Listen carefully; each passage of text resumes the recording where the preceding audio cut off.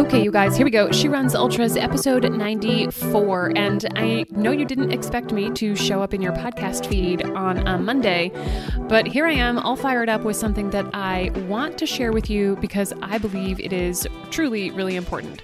But in order to do that, I need to tell you a story about the thing that's got me all fired up. So it happened to me last week, and it's sort of like just this really benign thing, right? I got a random email from some random guy pitching me on my business, how I could grow it by working with his company, blah, blah, blah, blah, blah, right? I skimmed the email and pretty much just decided that it was trash. Like, you know, it just wasn't for me. And so I deleted it. Didn't think anything more of it. Then a couple days later, I got a second email from him, the body of which said, "Hey, Megan, I know you're busy, just want to bump this up," with the original email below, his original pitch and all that jazz. And honestly, it was most likely an automated email, but it obviously annoyed me to the point that I am making a whole podcast episode about it. And the reason that it annoyed me is not only because of his, in my opinion, shitty marketing tactics, but also because it's a perfect demonstration of how you have to be ruthless with your attention if you want to achieve your goals. I very easily could have taken the time to write him back and explain why I'm not interested in his services, but I didn't because these days it doesn't even warrant getting on my radar. I opened it. Honestly, I'm not even sure why I opened it. Probably because he actually made it look like it was from somebody that I knew. So I guess 0.1 to him. But once I read through it, I was like, no, spam, delete. Now, 3 or 4 years ago, I would have written that email. Probably have like a very nice, cordial email with like details about, you know, why it wasn't right and thanking him and all that stuff. But one of the things that I have realized going through the process of training for an ultra is that you've got basically like a finite amount of time and attention to devote to the things that are the most important to you each day. And when I was going through that process, I realized, oh my God, there are all these little things, these seemingly benign things like this email that I took the time out of my day to respond to or would have responded to back in the day. And, you know, you do that 5 or 6 or 7 times, and that's a whole hour's worth of time. I mean, to be perfectly honest, that's crazy. And we all let shit like this permeate our day, oftentimes without even realizing it. Like I just said, that email seemed so benign, but it really obviously has me super fired up because if you've got big, scary goals to run your first or farthest ultra, you're going to have to be ruthless with your focus and attention. And I specifically use the word ruthless because it's not always going to feel good. It's going to feel like sometimes it's going to feel like you're cutting off a limb because you have always done this thing, whatever it is.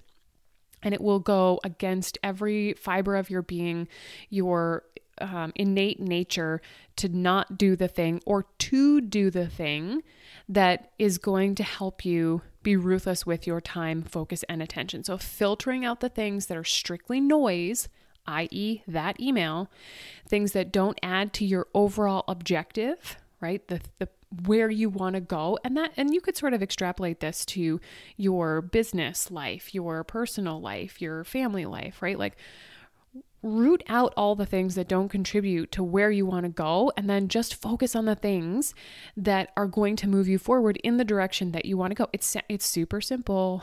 Okay. Like I was almost like, wow, duh, this is so dumb. Like, why have I been paying attention to all these things that don't really matter? Also, one of the things that I no longer do is I don't watch the news anymore.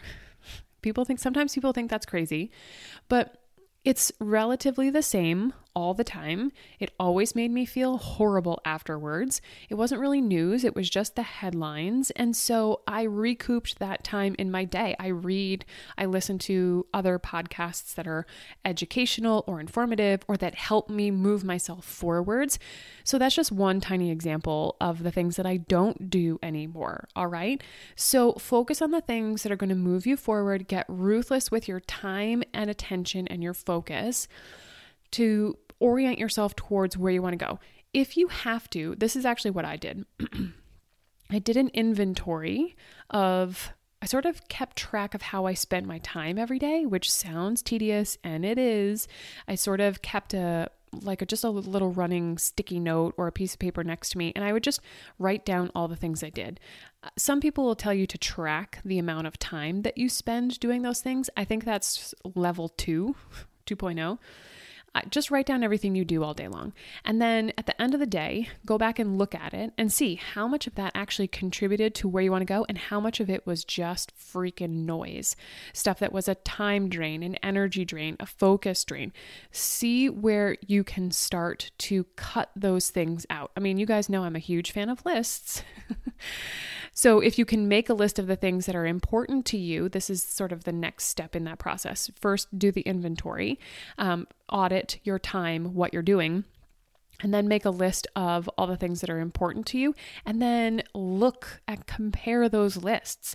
Do they line up? If not, there's where you need to do the work. All right.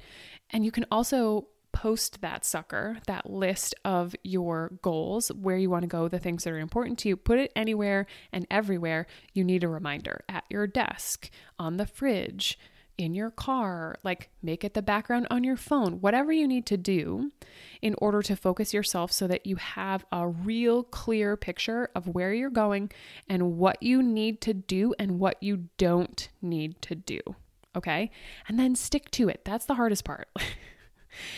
I mean, we're talking about all this stuff and I'm just like, oh yeah, this is so easy. Do this and this and this, and then it will be great. But the hardest part is really sticking to it, because it will mean going against your automatic actions, things that you've just sort of morphed into your routine in order to deviate from it and get really ruthless with what you're going to do. All right. And I'm going to let you in on another little secret. To get to your ultra goal, it more than likely will require that you will have to say no to more things than you say yes to. I'm just going to pause for dramatic effect here because I want you to hear that. I want that to sink in. No to the stuff that doesn't contribute to your goals, and yes to only the stuff that does. We're talking about this in the context of ultra goals, but again, you can go through this process with business, personal, family, all those other things. And I would venture to say that if you do that in all of those areas, you will find more time, you will free up more time to do more ultra training. Okay. And so it's sort of this self-fulfilling cycle, which is really great because when you say no to more, you actually get to say yes to more of the stuff that you really want to do.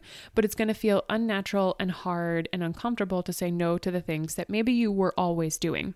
And as I'm actually talking about this right now, I'm thinking back to my client Denise, who, when she was going through and training for her first 50K, she was signed up to do all the things.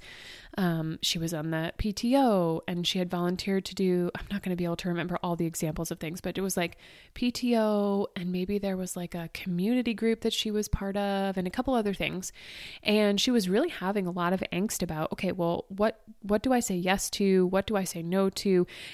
And for a few weeks, it actually stretched out to be like a few months. She started to just sort of systematically remove herself from each of these groups, not in like an abrupt or angry way. She was just like, okay, I'm going to wrap up my commitment to these things so that I can make time for this other thing that I have said that I really want to focus on and that I really want to do.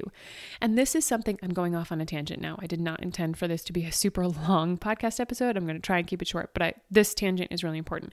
This is something that I see a lot of, which is you're training for your first race or your farthest race, and you're rubbing up against this time barrier. Like you just can't make more time. We only have 24 hours in a day. So how do you make the best use of it? And this is how. Like this is how you start to recoup your time, by starting to say no to things that don't serve your goals and say yes to the things that you really want to do that are going to move you forward. And like I said, it's going to be hard in the beginning. It's going to be weird. Some things I actually don't want to like jade this whole conversation. Some things you might be like, oh, I just needed permission to say no. Peace, right? Like I can get rid of this commitment, that thing, that thing, that thing. And that's great. And it might be super easy. And I would be really excited to hear that for you. But some of these things, it might be a little bit harder for you to extricate yourself from, and just know that up front. Like, don't make the expectation that you're just going to all of a sudden ghost the PTO meeting or whatever it is, right? Figure out a way that you could sort of hand off responsibilities or, just remove yourself altogether. Like, just because somebody asks you to do something does not mean that you are obligated to say yes, which was like a big thing for me because I'm a super people pleaser. I always want to be helpful. And that was hard for me to have to learn in real time to just say no to things because I was also worried about what people would say to me if I just started to say, no thanks, my plate is full. Luckily, nothing bad has happened. I'm still here, still alive to tell the tale. And I want to sort of turn around and sort of guide you guys through this as well. Okay.